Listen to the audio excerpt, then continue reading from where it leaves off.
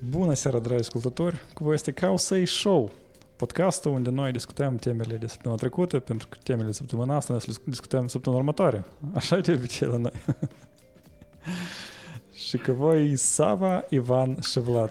Noroc la toți! Bună seara! Noroc. Da, noi, Vlad, avem azi o temă care ca așa e de câteva minute în urmă, pot să spun. Da. Eu glumesc, dar noi săptămâna trecută am epuizat parcă tot backlog-ul și al nostru care de obicei se încarcă și săptămâna trecută s-au terminat temele de pe acasă. Da, LLM-uri mai avem, cu toate că și LLM-urile se termină, dar asta nu din cauza noastră. Noroc, Dumitru. Și trebuie să începem, evident, cu ritualurile noastre. Mulțumesc patronilor! Mulțumesc mult lui Cezar Ciocana. Am decis că să fie pentru că el așa s-a numit în Discord. Ion Mocan, Constantin Melniciuc, Maxim Vârcu, Vladimir Pânte, Roman Cor, Cristian Cartofeanu, Anastasia Direnco, Alex Bumbu, Sergiu Țurcanu, Alex Ursu, Tudor Plugaru, Nicu Soare, Andrei Luca, Sergiu Negara, Dumitru Condrea, Ivan Danci și Vadim Casap. Mulțumesc din suflet, băieți și fete. Datorită vouă, podcastul este și există și dezvoltă. Mulțumesc încă o dată. Și al doilea anunț tradițional este despre războiul în Ucraina, că el încă mai merge și că ar fi bine să punem mâine la mână și să ajutăm. Cauza pentru asta noi avem o pagină specială, Causei Show /Stand with Ukraine, unde sunt donate câteva fonduri de încredere, la care, de exemplu, eu personal donez și vă îndemn și pe voi, și la care o bucată din fondurile colectate pe Patreon-ul nostru se și vor îndrepta. Iată așa pentru anunțurile noastre tradiționale. Acum cu noutățile de azi. Tradiționale sau notare? Din păcate, noi avem niște noutăți tradiționale în ultimul sezon. Tu vrei să spui ceva despre counter, da? Eu să înțeleg. Nu? Nu, hai să introducem alea cât de suspans și mai târziu îi facem încrez, nu? Da, hai așa. Dar cu ce să începem atunci? Nu, tot cu asta, dar pur și simplu nu spunem cuvântul. Nu spunem numele. Știi cum? Îl înlocuim de exemplu, cu X. Cum vă o idee? Da. De acord. Sau dumnealui. Da. Și acolo cu dumnealui și s-a întâmplat săptămâna asta. Dumnealui și compania Space Dumnealui sau SpaceX, cum corect. Da, acum câteva ori chiar au lansat una din rachete mari. Ei spuneau că asta e cea mai mare rachetă care vreodată s-a pornit de Pământ, dar cu părere de rău ei nu a ajuns mai departe de 38 de kilometri. Asta se consideră că și din atmosferă, nu știu sigur. Teoretic 100 de kilometri, nu e un fel de barieră de asta psihologică. Înseamnă că nu e barieră psihologică. Da, noi am pus bariere psihologice foarte mari și racheta asta foarte mare nu putea să treacă pe ele. Ok. Dar nici m-au marcat cumva așa și râs și plânge cum acolo tot erau foarte mulți oameni din companii care stăteau tot împreună și se uitau și clar că dăm racheta, știi, și să începe a învârti așa, nu zboare unde trebuie și tot și yay, știi, parcă numai să nu vină trenuțul după, nu știu. Tipa echipa noastră pierde și facem. Yay, așa era planificat, yay, hai să strigăm și tot e bine. Noi am învățat foarte multe din acest experiment. Launch, cuvântul în sens direct. Asta foarte multe startup-uri care au lansat careva produse cu vreo jumătate de an în urmă, tot acum spun că noi am învățat foarte multe din launch-ul la Google Stadia și noi să aplicăm aceste lecții în alt fel de produse pe care noi le lansăm ulterior. Da, noi ne râdem, dar de fapt e cumva o noutate proastă, pentru că avea să fie un pas înainte pentru umanitate, așa să spunem, dacă noi aveam să putem spunem acest Starship, cum SpaceX îl numește pe orbită, dar, mă rog, ei au amânat odată deja lansarea, acum 2 zile, pe 48 de ore, prima dată au avut niște probleme, totuși s-a început live-ul și nu merge din prima. Asta e o lecție, dacă din prima nu merge, înseamnă că și într-a doua trebuie să aștepți a treia oară, așa scrie în Biblie, nu? Păi, eu atunci mai merg și 9.000 deodată și știi, direct spre a treia. Dacă știi că dintre a treia doar mergi, deși să Eu faci cred că două? deși că eu dat afară pe omul care a spus prima dată că, băi, baza nu are, știi? Ok. Haideți să lăsăm. Noi îl menționăm sau nu? Noi trebuie să-l menționăm, pentru că nu putem să nu-l menționăm. E că Costea de-am râde de noi, și că vă-l îndemort. Da, Costea. Elon Musk, da. Eu am să fiu acela care am să iau responsabilitatea și am să zic Elon Musk. Pentru că nu poate fi SpaceX fără Elon Musk și din păcate counterul nostru se mărește. Stai, dar întrebare te-a dat la tine, Vlad. Noi, deși așa am încercat să menținem, când noi mai avem o temă, noi încă o dată pe urmă să-l menținem, da? Să-l menționăm, înseamnă counter merge 2 ori sau cum? Da, păi noi data trecută parcă am stipulat și înseamnă când se mărește counterul, da? Deal. Noutate originală, înseamnă că sunt două noutăți diferite, așa? Da. Înseamnă că counterul trebuie de 2 ori să mărească, da. Trenuțul totuși undeva iar aparent o să oprească și aparent undeva asta e meta. Și ei iar gătesc, din câte se aude, sunt niște zvonuri, ei gătesc chiar concedieri și în Facebook, și în Instagram, și în WhatsApp. Se aude așa, o să vedem. Dar... Vlad, ele s-au întâmplat ieri. Ele s-au întâmplat deja. Da. Jeez. Da. Înseamnă că nu-s doar zvonuri. Grea. Stresantă, da. Stresantă, da, exact. Stresantă pentru tech. Da, îmi închipui. Mă rog, atunci cumva mai ușor deja s-a întâmplat, știi? Nu trebuie să stăm, să anticipăm, să ne gândim că, băi, ne afectează. Adică ne afectează probabil că indirect, dar mult mai tare afectează pe cei care nemijlocit au fost concediați. Din zvonuri este că unele oficii în Europa nu prea au fost... partea de inginerie nu prea a fost tare afectată. Adică la layoff-ul ăsta mai mult a fost așa... Restul numai nu engineering și asta e bună noutate pentru ingineri, dar da, nu bună pentru restul care nu engineering. Și de fapt în unele țări în genere nu au fost afectate, alte că din țările cele sunt probabil să mai angajeze meta.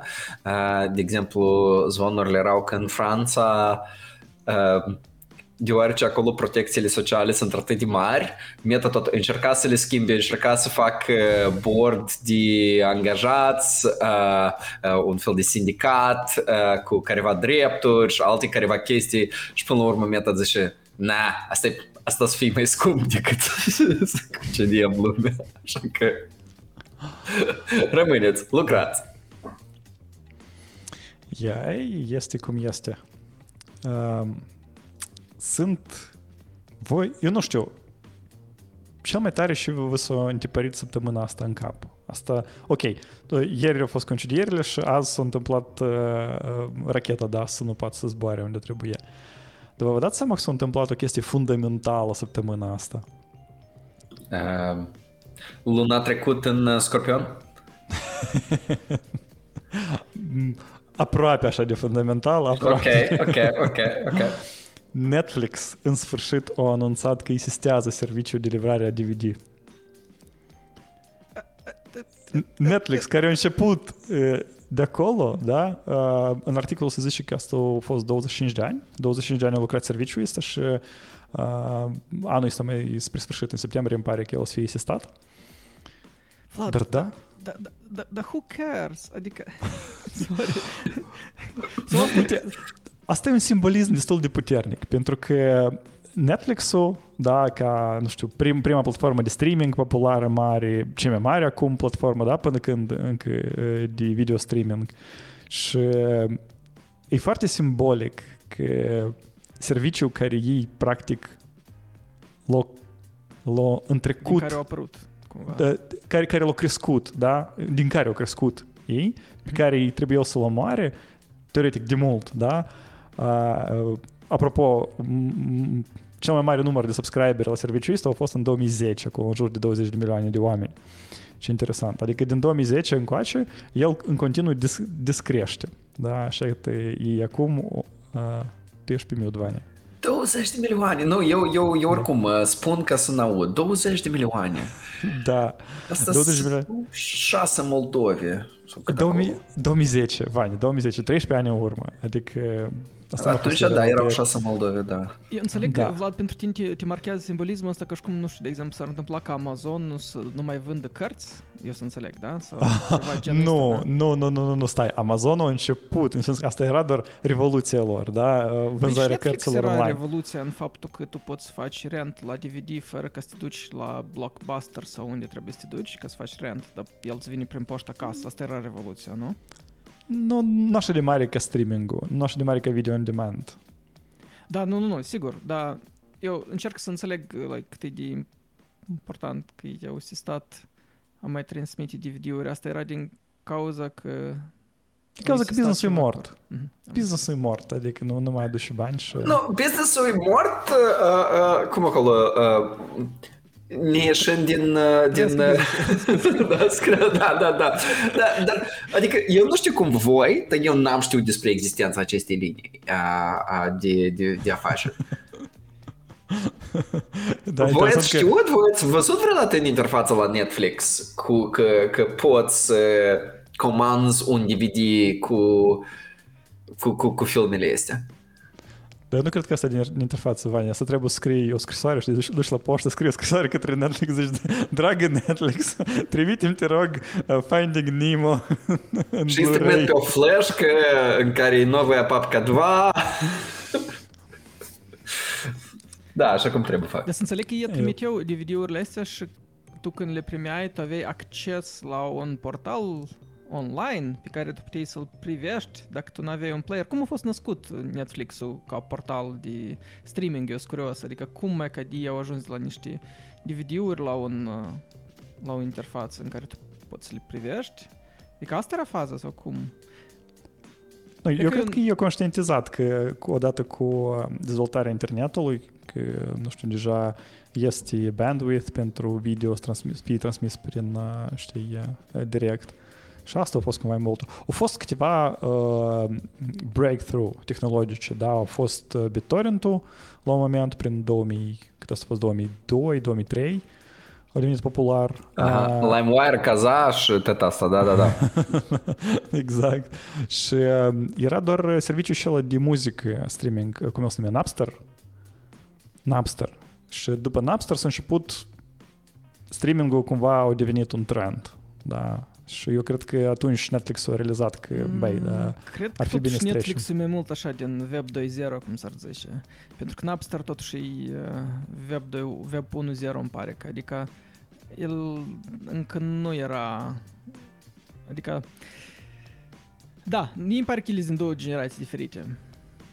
Ele sunt din două generații diferite tehnic, da, cumva, dar ideea something on demand, media on demand, eu cred că s-a născut cu BitTorrent și BitTorrent a avansat asta cumva, știi eu. BitTorrent a testat business ideea, da, fără ca să facă vreun business. Asta e cumva paradox aici și restul o sărit deja pe barca asta tehnologică și a spus că, da, haide să exploatăm asta cum trebuie. Și mi-mi place că acum eu am auzit că rușii, deoarece lor se interzit că VPN-urile apoi zic, ia că noi îți găsim filmele voastre pe torrente și n-ați priniți bani. Deci mi-mi place cum asta vine, știi, full circle, că politicienii ruși recomandă să folosești torrente. Chiar pe urmă se odcă că și de fapt tot e tipa propagandă, variant și spun, nu, uitați-vă la noastre, da, noastre nu-ți poate uitați pe torrente, știi? Și se întâmplă. Da, întortocheată viața asta online în condițiile contemporane. Țineți minte și război avea statul rus cu root tracker, cel mai mare torrent tracker în internetul rusesc. Acolo ei pe dânsi închideau de câteva ori, ei pe VPN-uri să săreau încolo încoa și până la urmă, din câte știu, eu au fost nevoit să scoată foarte mult content piratat, în special filme. Și într-o vreme, nu știu cum acum, dar într-o vreme acolo nu prea erau filme. Poate doar rusește, nu știu. Da, exact. Bine. Ei, moare DVD-ul, ea că Nicu Moare DVD-ul, da, păcat. De fapt, eu ne-am cumpărat cu vreo 2 săptămâni în urmă DVD player, încă n-am televizor, dar DVD player. Nicu, fix asta întreb. L-ai cumpărat sau cum? De cum puteai să cumperi DVD player? Nu, eu serios intenționat l-am cumpărat, pentru că el e foarte, foarte ieftin, unu, și doi, la bibliotecă sunt multe DVD-uri cu filme în care vreau să mă uit și care îmi plac și da, super. El e dus pe Netflix, отлично. Dar îți închipă, Vania, acum să fie încă mai multe filme la preț redus. Și să facă Netflix cu DVD-urile și alea. Exact. Mai este încă o dramă care săptămâna asta s-a întâmplat în state. Din păcate doar în state este așa o chestie destul de globală care se numește right to repair. Nu știu dacă ați auzit, nu știu dacă știți care e esența, da, Sava dă din cap, Vania dă din cap, Victor noi și să ne spună mai multe despre asta. Destul de mult comunitate cere cumva dreptul singurul să-și repare, da, chestiile care au fost procurate. E că mi-am cumpărat un televizor, da, și eu teoretic am dreptul să-l repar. Dar nu am capacitate pentru că n-am documentații ca înainte, da, nu am piese poate accesibile, nu am, poate compania intenționat face ca să fie greu de reparat, da, și asta de fapt tot ce se întâmplă acum cu industria la oricare dispozitiv care îl cumperi și cu atât mai mult asta afectează fermerii pentru că reparația, nu știu, tractoarelor, acolo combainelor e o chestie destul de grea și costisitoare. Și evident că companiile de genul John Deere, acolo Caterpillar și așa mai departe, ei încearcă să crească rețea de shop-uri de lor, da, ca farmerii încolo să ducă și să cheltuie acolo bani. Păi acolo nu merge variantul cu de работать напильником. Deja de mult nu merge. Eu mă gândim că e vreau ca la Apple, știi, sistemul de asta, ți-o spart roata, cumpăra alt tractor. Că aproape așa se primește, pentru că da, tu trebuie acolo să schimbi sisteme întregi, da, sisteme întregi costisitoare din cauza la chestie măruntă. O chestie amuzantă, de exemplu, cum concret John Deere motiva, știți, ferestrele la unele tractoare, la unele modele, ele nu sunt pur și simplu ca așa o placă, da? Dar ele sunt ca așa ea convexă, da? Ele iasă. Și la întrebare de ce ele sunt convexe, pentru că asta face reparația mai grea. Și, de exemplu, eu nu pot să iau oricare fereastră, să o tai sub formă și să o pun încolo. Da? Eu trebuie să iau concret fereastră de la dânsii, pentru că e super scump de confecționată așa fereastră custom. Și îi zic că asta e pentru aerodinamică. La tractor. John Deere oficial a spus că ferestrele rotunjite la tractor sunt pentru aerodinamică. Noutate. Când ultima dată eu am văzut un tractor, eu chiar mă gândesc că chiar când am văzut un tractor, cum o să-l dăm ferestrele? E diferit, nu știu, depinde de tractor. Dar noutatea dintre aceea că în Colorado a fost promulgată prima lege Right to Repair, care forțează, de fapt, producătorii ca John Deere și restul, da, să dea documentație transparentă, concretă, conform care un om acasă ar putea să-și repare, dacă asta nu e ceva serios, da, ustensilele cele lui procurate. Că el să n-aibă nevoie să ducă în shop autorizat, unde de pe dânsul o să smulgă încă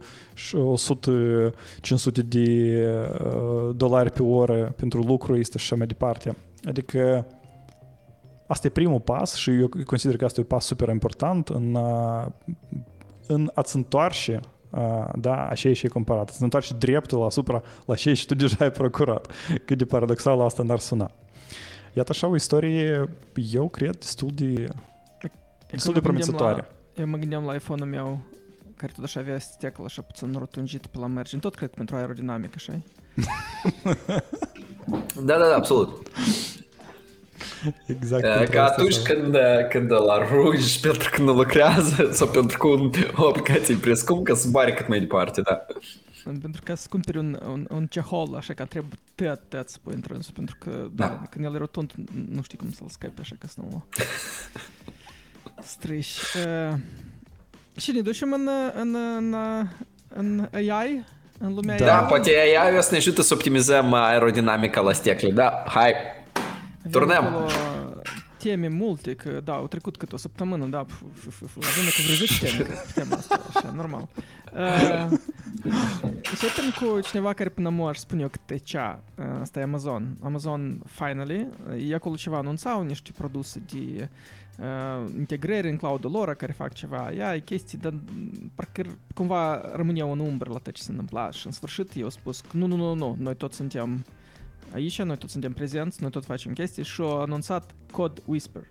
Asta e așa un produs care teoretic poți să-l integrezi tu în IDE-ul tău și ca și Copilot de la GitHub sau ca și cel și ChatGPT îți dă posibilitate să-ți facă pre-completion la cod, adică, mă rog, smart și cu tot și noi deja ne-am deprins în principiu, da? Real-time te ajută să...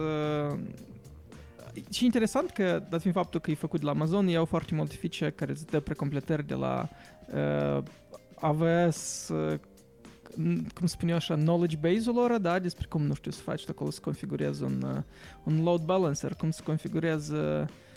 Adică tu vrei să spui că acum să rulezi o lambda să-ți iei nu 2 zile, dar 10 minute? Asta e nu. Să rulezi. Să-ți dai niște documentații greșite și învechite despre limbaje care nu le folosești, dar și puțin nu o să trebuiască să o googlești singur, ți-e să o dai. Dar poate invers, el nici nu o să mai duc în documentație, el pur și simplu o să uite în cod care e în producție, care tu n-ai acces. Și o să fac sugestii despre top-notch și al mai ultimul... Care încă nici nu e public, da? Da, îți dai seama, dar să sugerez încă niște private API-uri, nu. Dar e ca să primești acces la nivelul care ai nevoie, că folosești cheița asta, te rog. Ar fi tare sweet. Pentru mine e interesant care e datasetul pe care ei s-au antrenat, pentru că, da, asta e clar, clar că nu e clar de unde ei au luat date. Au luat ei date din GitHub-ul public, dacă da, pe cum. Au luat date din Stack Overflow public, dacă da, pe cum. Și dacă codul care rulează al tău pe AWS într-un limbaj care e... să zicem, nu știu, care e interpretat, de exemplu, care ajunge codul pe care tu îl scrii și nu ajunge în binarnic, oare asta tot e folosit la training? Chiar n-am idee de unde. La GitHub înțeleg. La ăștia nu știu. Eu știu, Vania, eu știu. Cel mai mare knowledge base la Amazon legat de cloud, de AWS, eu sigur că trebuie să fie luat din suport. Nu, asta de AWS, da, dar Code Whisperer, el lucrează și cu cod obișnuit. Nu e pur și simplu un tool pentru documentație, știi? Ca să-ți sugerezi documentație. Nu, scrii Python și el ți-ți spune. Ia ca pune aici 2 puncte și... Da. Ivan, dar poate că când tu rulezi acolo în toate cloud-urile, el... Te amăgești că asta e true virtual, poate iese din boxul lor să hrănesc cu informația din toate mașinile tale și iau... Poate acolo stă cineva și se uită la codul ăsta și zice, băi, tu ăsta cam știi și face, hai, îl punem în training set. Următorul. Dar chiar e că e curios, conform licenței, au ei drept sau nu să facă asta? Pentru că poate undeva în licență scrie că iau voi, că ele, evident că ei pot să-l scoată și să fie tot anonim, tot... nu știu, tot codul care rulează pe cloud lor. Ok, sunt binarii și la, nu știu, la limbaje care sunt compilate, dar sunt, nu știu, Python, Ruby, care el pur și simplu rulează script, adică tu poți să-l accesezi în producție și să-l iei. Asta e, Sava, tu dai încă un motiv să scrii un Rust, da?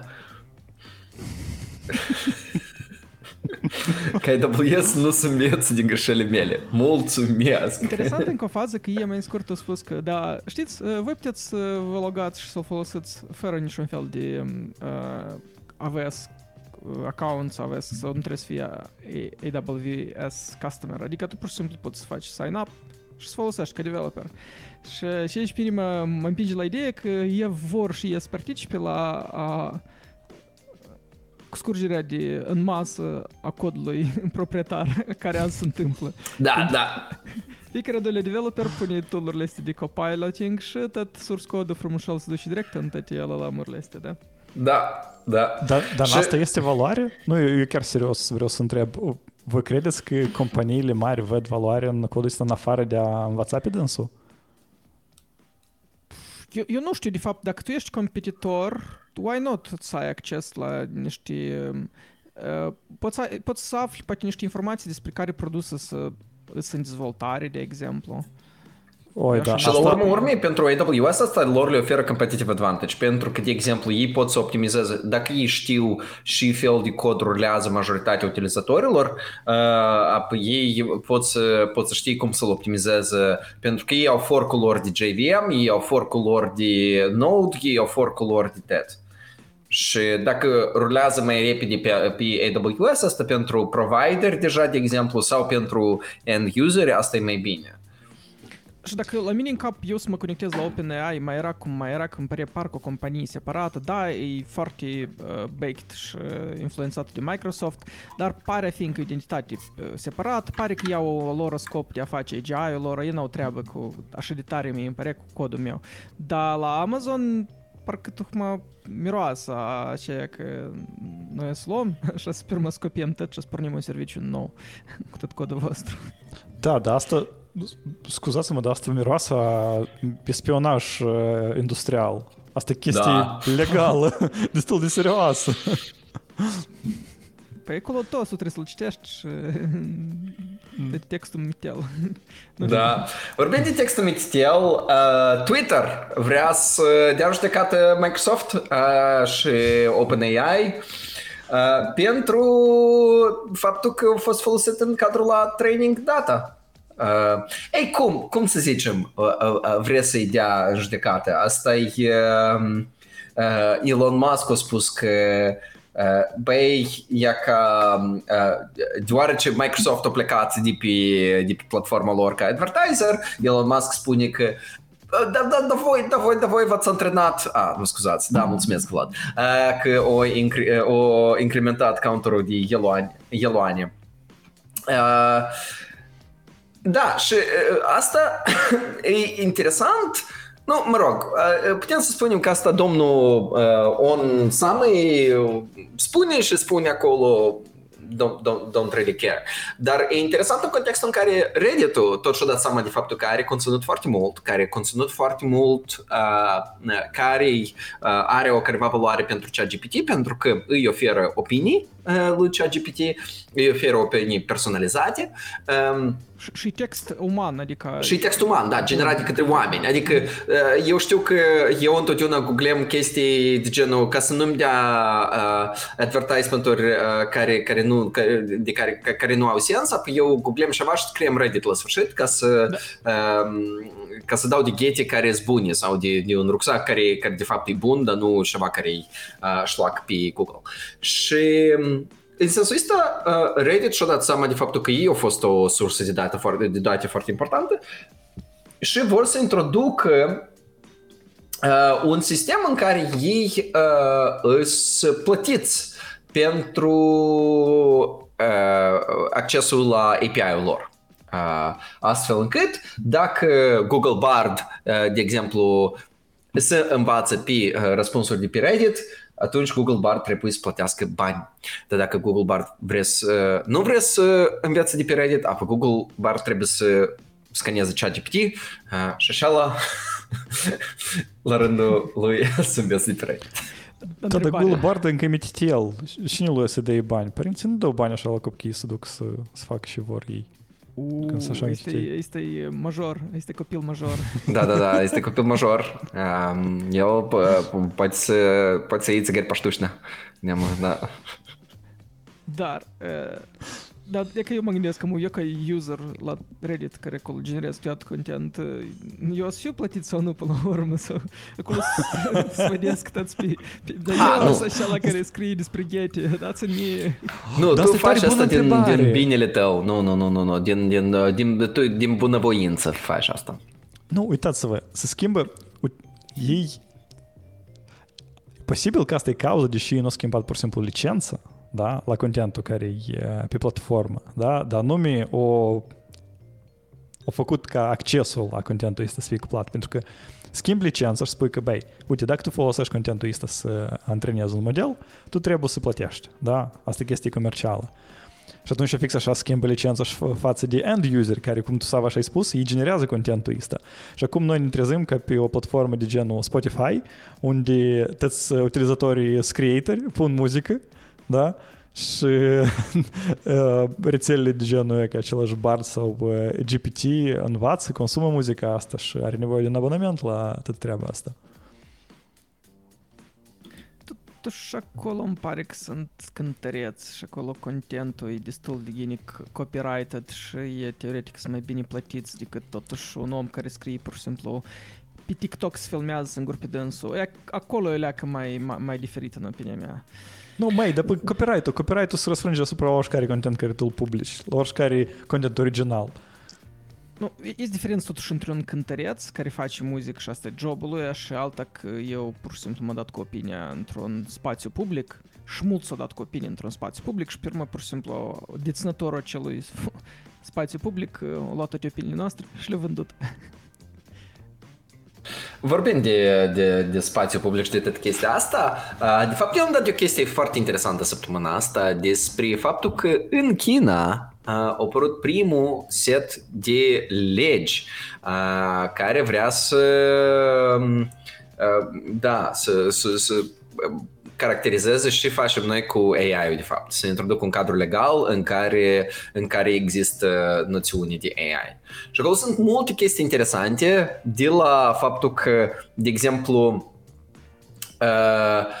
responsabilitatea e pe providerul de tehnologie și nu de userul de tehnologie. Responsabilitatea de faptul că, de exemplu, de training data și alte chestii și nu e cazul. La moment, noi întotdeauna spunem că ei și ChatGPT ți-o dat. Dar statul chinez vrea să spună nu. Dacă tu dezvolți un algoritm de AI și tu îl pui în fața la utilizator, atunci tu ești responsabil față de răspunsurile care sunt generate. Răspunsurile astea, de exemplu, trebuie să nu fie subiective, nu aibă opinii subiective, trebuie să fie numai opinii obiective și destul de greu de codificat. Acolo se vorbește ceva despre artiști, despre faptul că nu trebuie să fie un fel de copyright violation, deși copyright-ul în China nu tare bine există. Acolo, desigur, trebuie să fie security assessment și mai multe alte chestii, dar acolo este o chestie interesantă că conținutul generat de către această inteligență artificială trebuie să reflecteze valoarele de socialism și să nu conțină niciun fel de subversiuni ale puterii statului. Cum să zice pravoslavный AI. Mie ca tare îmi place faptul că ei de fapt s-au apucat de chestia asta.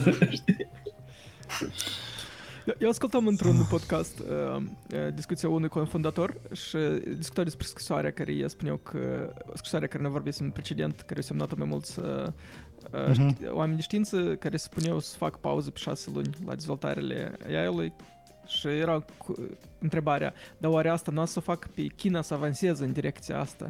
Și toți acolo, nu, deși și spun, nu, că China are așa tip de sisteme autoritare, nu prea au o dorință de control total, dar chestiile astea de black box și ele nu sunt clare cum ele lucrează și ele o să fie eventual banate într-un tip de state și China embraces it, încearcă să-și bage tentaclele în toată asta, dar să bănează asta în Europa. Nu, dar eu cred că ideea e că cadrul este legal, adică bineînțeles că el o să fie, pentru că China tot e un stat destul de corupt și adică chiar dacă sunt aceste regulations, ele oricum o să fie. Noi știm foarte bine că în China se scanează fețele și urechile și dești de la picioare la oameni și poți să spuși într-o bază de date și nu știu ce se mai întâmplă cu ele. Adică și fel de AI și fel de training acolo se face la nivel de stat. Este și nu cred că asta o să blocheze dezvoltarea la chestiile care sunt mai ales strategice pentru securitatea chineză. Dar e interesant faptul că cineva s-a așezat și a scris chestiile astea. Păi bravo. Eu chiar sunt de acord cu tine că asta e un pas destul de bun. Adică, mă rog, asta e un pas necesar și toți mai devreme sau mai târziu o să facă asta. Dar chiar e banat sau nu ChatGPT-ul în China? Că în Italia el e banat, e clar, dar în China, adică el spune și ce despre Winnie-Pooh sau nu? Asta e întrebarea în principiu. Eu cred că acolo automat se introduce un prompt când tu intri din China, automat se introduce un prompt lista de jailbreaking. Că imaginează-ți că tu ești bunica mea care este Mao. Tu ești proxy. Da, și tu nu poți să ieși din asta. Ai, mi-aduc aminte interviul ceala. Vrei să spui că asta e foarte tare, să înseamnă că și facem un Open AI care construiesc layer-ul ăsta deasupra la engine-ul de bază, care... Da. Alignment. Eu asta și-am vrut să spun. Sam Altman în interviul acela cu... la cine el acolo a fost? La Friedman, da, exact. El doar spune că fiecare stat a să aibă alignmentul lor aparte pentru că cultura diferă și mai departe și valorile partidului diferă, exact. Dar atunci întrebarea e, când se schimbă partidul? Se schimbă și algoritmul de ChatGPT. Știi, recent am avut conversația asta cu cineva că, băi, dacă se schimbă partidul de conducere în Ungaria, îmi pare că era vorba, se schimbă ori și toți funcționarii care tot sunt foarte corupți și acolo. Pentru că, pe de altă parte, la centrul raional din Ialoveni n-ai să schimbi omul care îți dă spravcă, știi? Da, venit în Causa Show. Podcast despre IT, dacă ceva. Ivan, tu prea de partidul și acolo în Statele Unite, acolo au două partide. Ele se schimbă, dar mai jos nici nu se schimbă. Adică... Da, se schimbă partidul, se schimbă cineva de la centrul raional și încă și trebuie de schimbat algoritmul de alignment de la AI-ul moldovenesc. Da, încă o bătaie peste cap. Deci să înțeleg că noi trăim în perioada asta, cum spunem, Golden Age, la atât Wild West-ul ăsta, când facem și vrem cu AI-ul ăsta, adică, da, degrabă să putem pune cruci pe dânsul, da? Absolut, după asta, da, nu o să fie Wild West, o să fie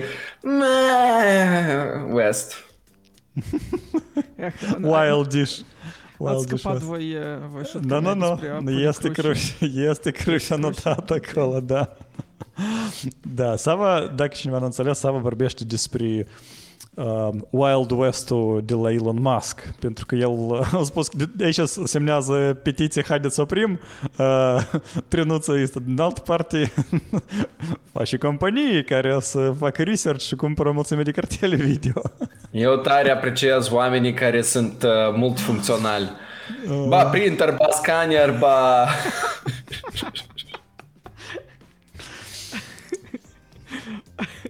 Ce-a făcut? Ce-a făcut? Nu-i clar ce-a făcut. Au spus că deschide o companie care se numește X.ai. Domeniul, dacă ceva nu funcționează până când, dacă cineva s-a întrebat, eu nu știu dacă există niciodată domeniul de .ai. De literă, da, este, da. Eu sunt sigur că el presupun are bani pentru domeniul ăsta. Nu, el a spus că se realizează asta pe X.com, îmi pare că, pentru că el are o corporație care se numește X-Corp, îmi pare că, și sub dânsa el rulează toate Twitter-ul doar nu de mult, da. Îmi pare că asta e pur și simplu o companie care se numească XAI, da. Da, ce noi știm că se numește XAI și că el nu și poți cumpere cartele grafice. Mai mult nimic nu știm. Mă rog. Am înțeles și Nvidia așa de îți cumpără stocul, da? Nimeni nu înțelegea. Dar nu e chestia că omul vrea un Counter-Strike ceva și... Că eu am zis că el n-are prieteni. Counter-Strike 2. Exact. Și poate el cumpără niște cartele grafice să facă un LAN party mare. El cumpără cartele grafice ca să cumpere Counter-Strike 2. Eu cred că el tot asta spune că nu-i întrebească în Tesla. Că doar știți că Tesla au întrânsle built-in un fel de două chipuri de Nvidia în paralel conectate și am văzut pe internet niște meșteșugari, nu știu cum altfel se numesc, care au scos din Tesla acel PC și a început pe dânsul să facă AI, că aparent el e destul de puternic pentru... Da, acolo... Eu am impresia că el s-a inspirat din aviație și în cosmonautică, evident, pentru că SpaceX, acolo doar sunt sistemele astea care îți dublează, da? Două compuri care fac același lucru. Și fix asta doar și în Tesla era că, mă rog, calculatoarele se strică, dar aici noi aveam autopilot aproape. Mă rog, oamenii îl folosesc așa. Tare interesant. Vlad, tema asta era numai pentru counter, așa? Trebuie cu Pur pentru counter, aici n-ai ce discuta. Da, hai să vorbim despre Sam Altman. El a avut recent o discuție în care el a spus că, așa o chestie, o idee interesantă, că băieți, dar voi nu vă fugăriți după toți ăștia parametri, că n-are sens să ne măsurăm noi în lungimea milioanelor de parametri în aceste language models, dar de fapt viitorul este diferit. Și el a explicat și a exemplificat cu cum când au apărut chipurile și când era o goană după cât de mulți megahertz să aibă un chip oricare. Și tu smărea, până la un moment dat, când s-a înțeles că da, nu poți mai departe să faci goana asta și de fapt viitorul este multicore și toate chestiile astea care acum au apărut. El spune că viitorul nu este modele cu foarte mulți parametri, dar sunt modele configurate să facă un specific task și noi vorbim despre un conglomerat de modele. Și el spune că de fapt în viitor noi să avem un extra model care operează cu mai multe alte modele. Și eu am văzut că tot mai mulți și mai mulți oameni cu internet recent au început să facă foarte mult neuroscience digging. Încerc foarte mult să înțeleg cum lucrează creierul uman, pentru că aparent creierul uman, fiind tot o rețea neuronală, are diferite funcții în diferite părți a creierului.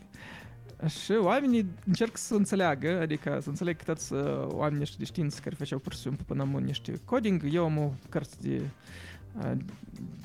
cum se numesc el, de doctor, da, de neuroscience, eu cred că și-s doctor, da, de medicină, ia că am vrut, că spuneam cum. Da, cineva care știe despre ce vorbește, da. Și învață bucăța creierului. Și asta e o direcție, cred că nouă, care noi o să vedem tot mai mult și mai mult să avansează în viitor. Noi am vorbit, îmi pare că podcastul precedent despre AutoGPT.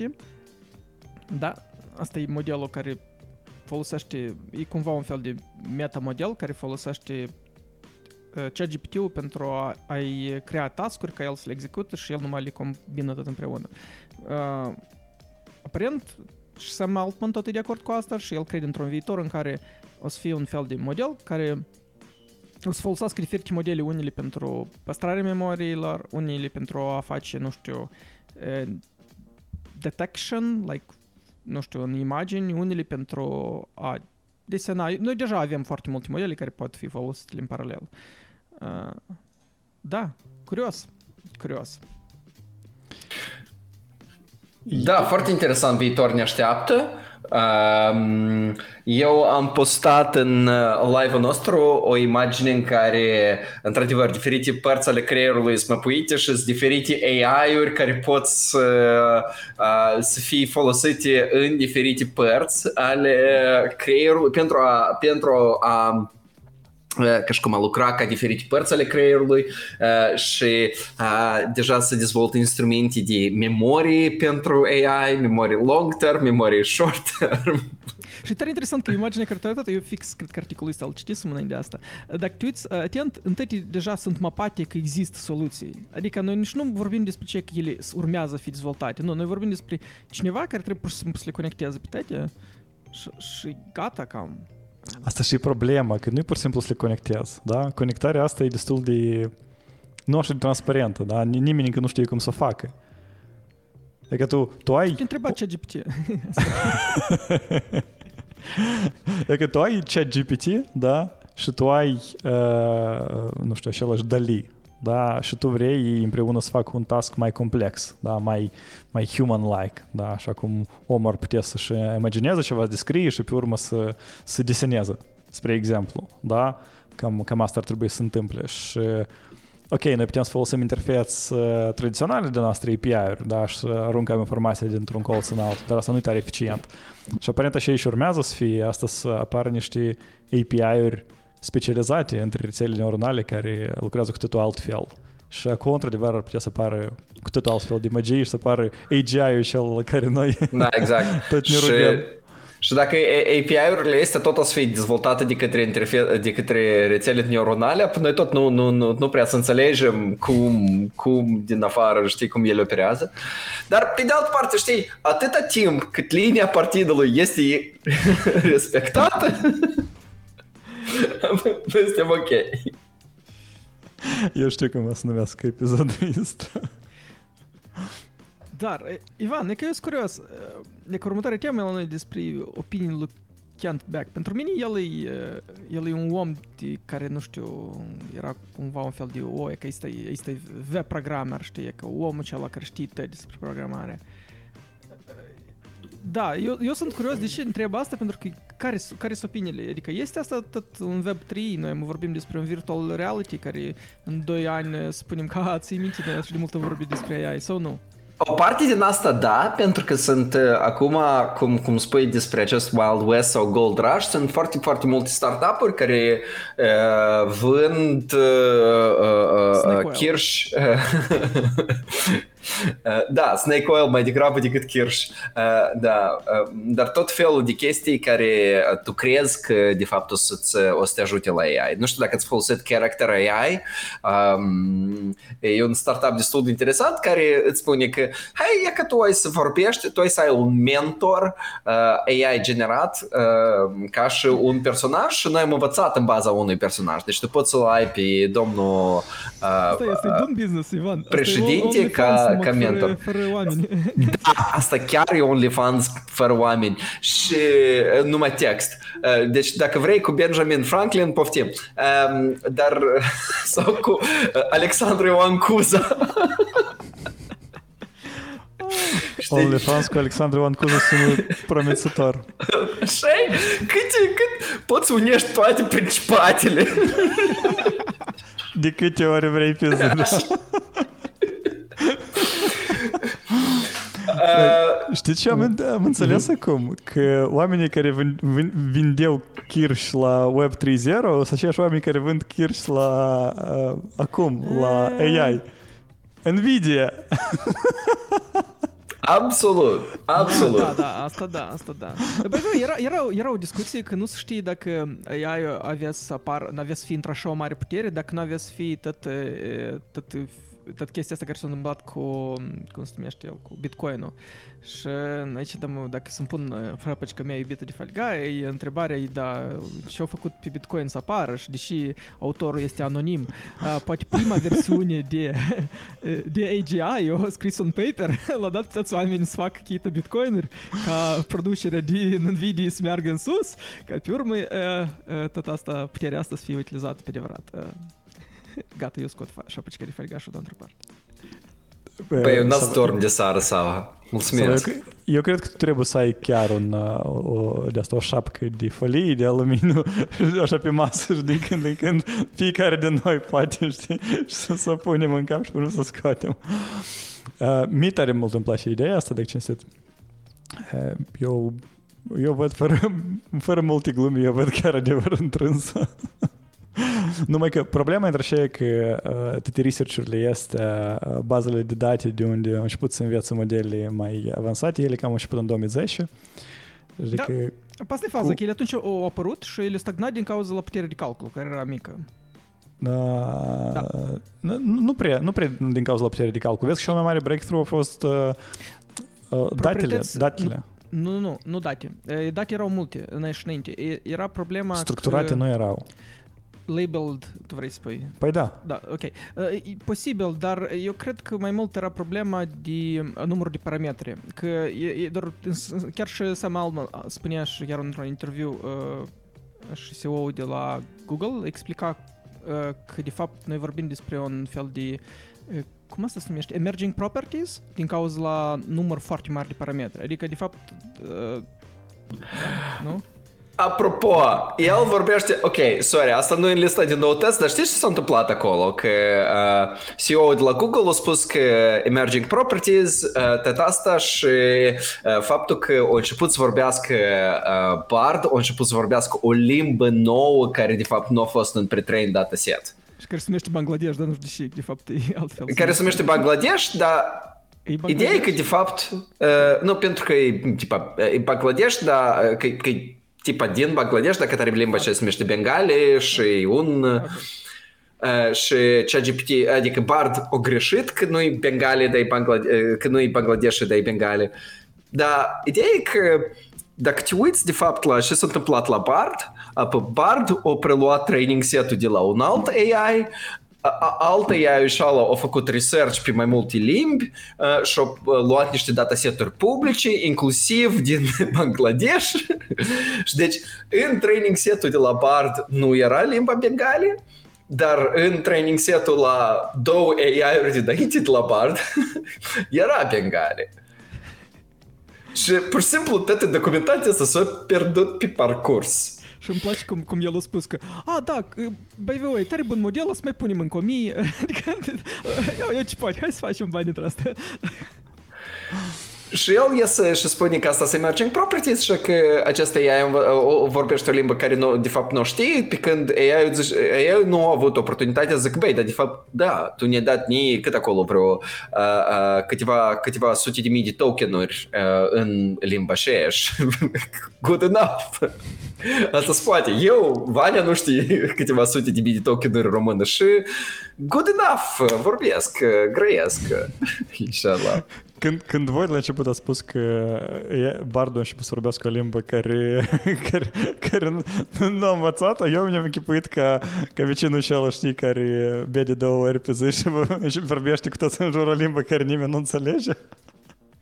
Foarte posibil, dacă tare părinții lui sau străbunii lui au avut acest learning dataset. Scotland, da. Ca atare asta e pseudocodul ăla în care cineva a încercat să-l pună să vorbească pentru dânsul. Țineți minte pseudocodul personalizat din episodul trecut. Da.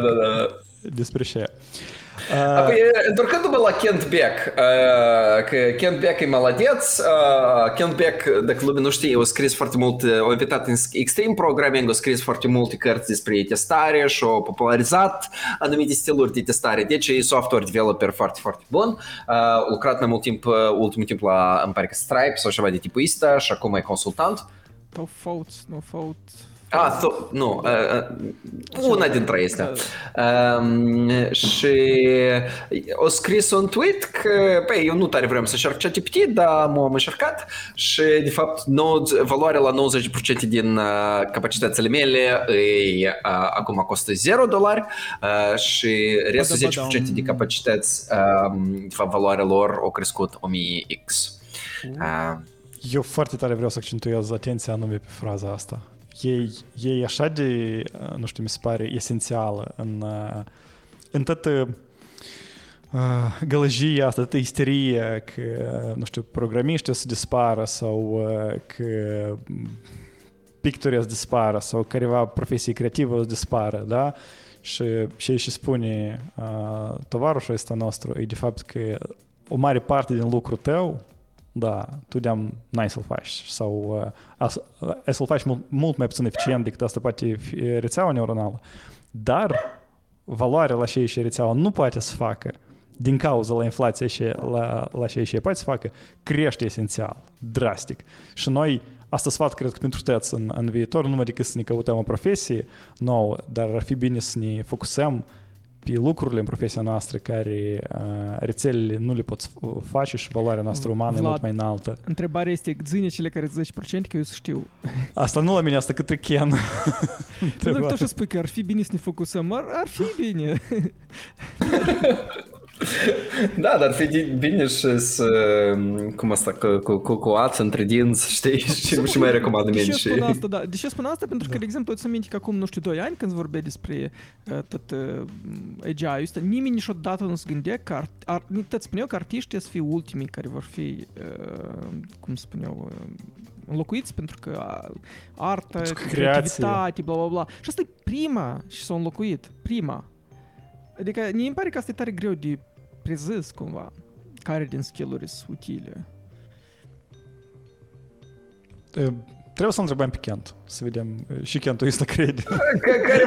Da, Kentul ăsta zice că, tipa, chestii de genul formulare de propoziții la care el foarte, foarte mult a lucrat înainte, el spune că, de exemplu, 1-2% din skill-urile mele asta spun cuvintele în ordine.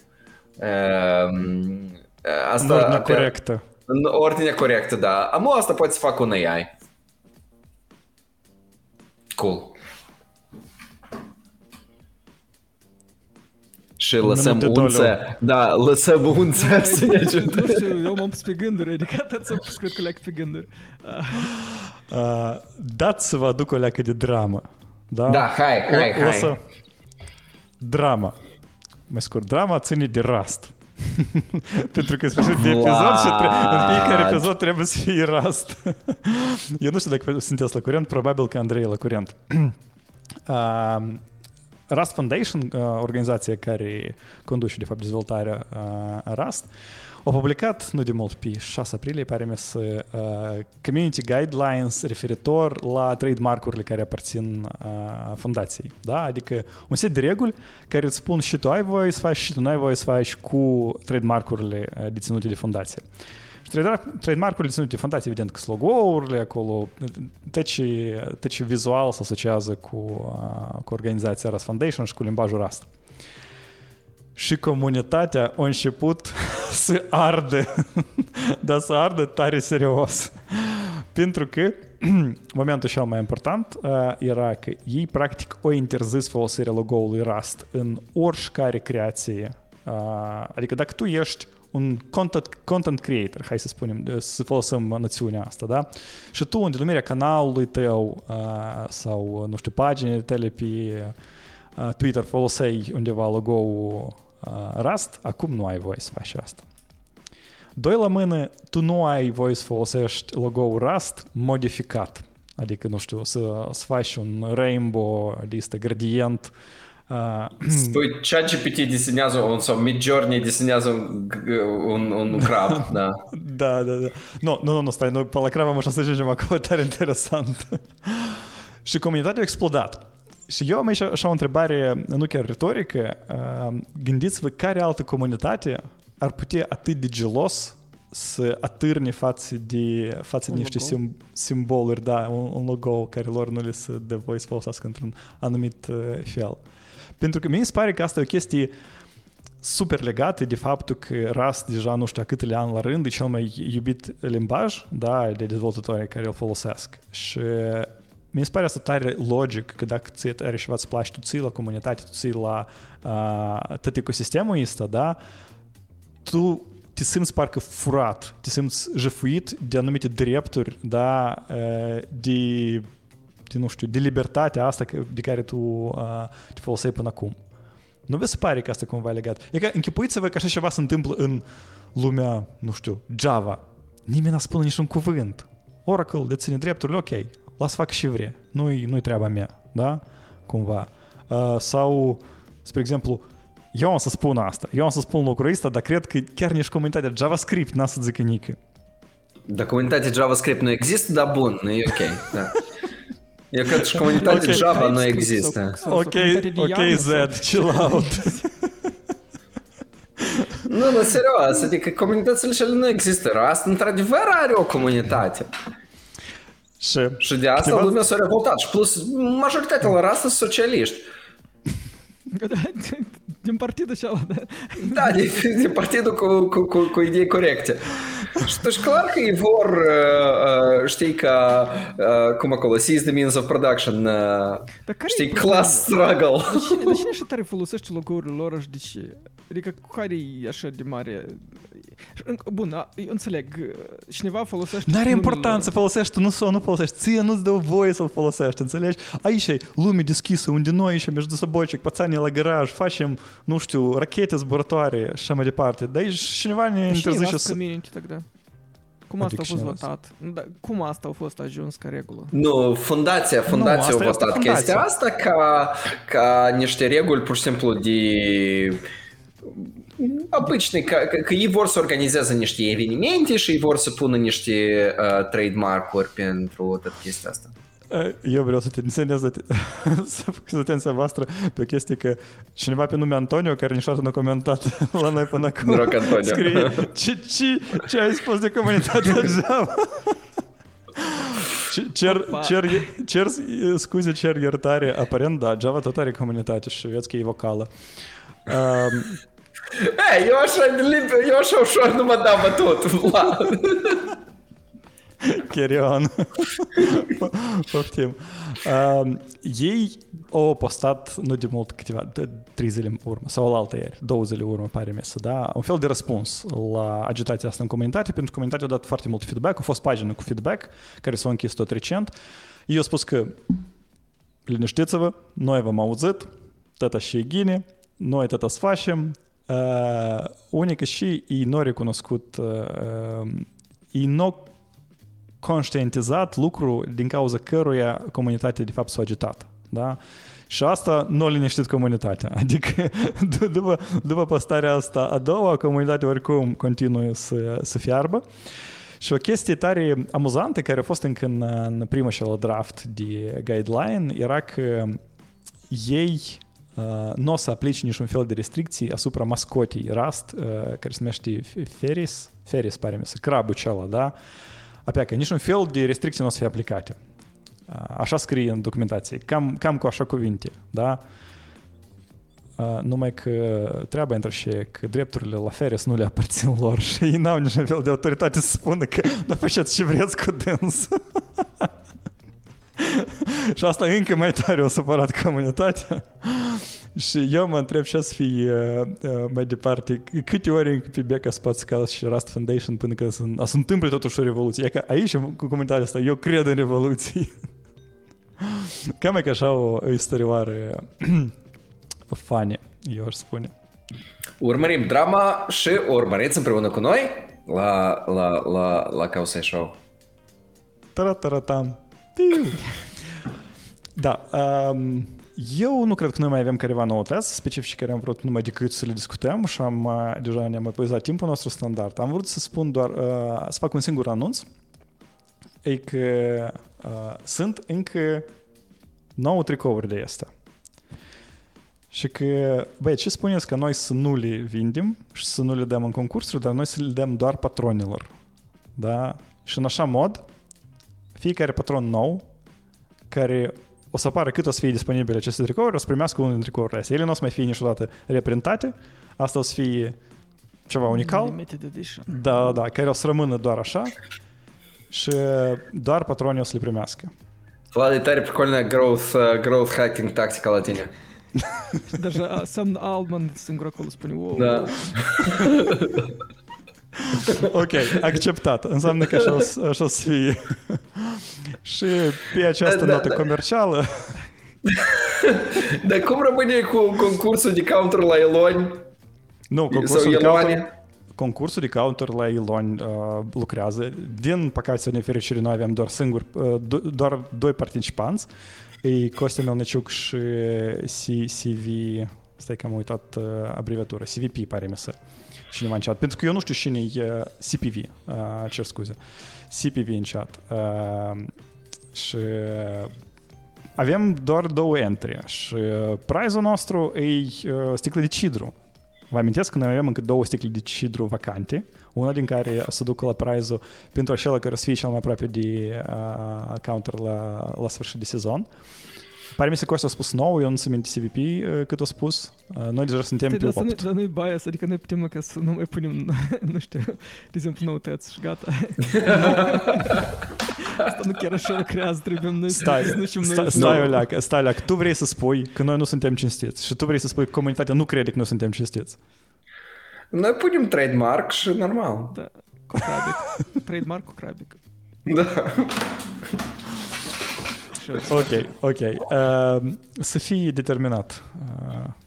Cum să zice, vedem pe parcurs.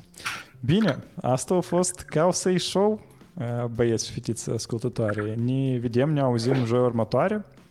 Cu voi a fost Sava, Ivan și Vlad. Pa! Noroc! Văcuța vă iubește!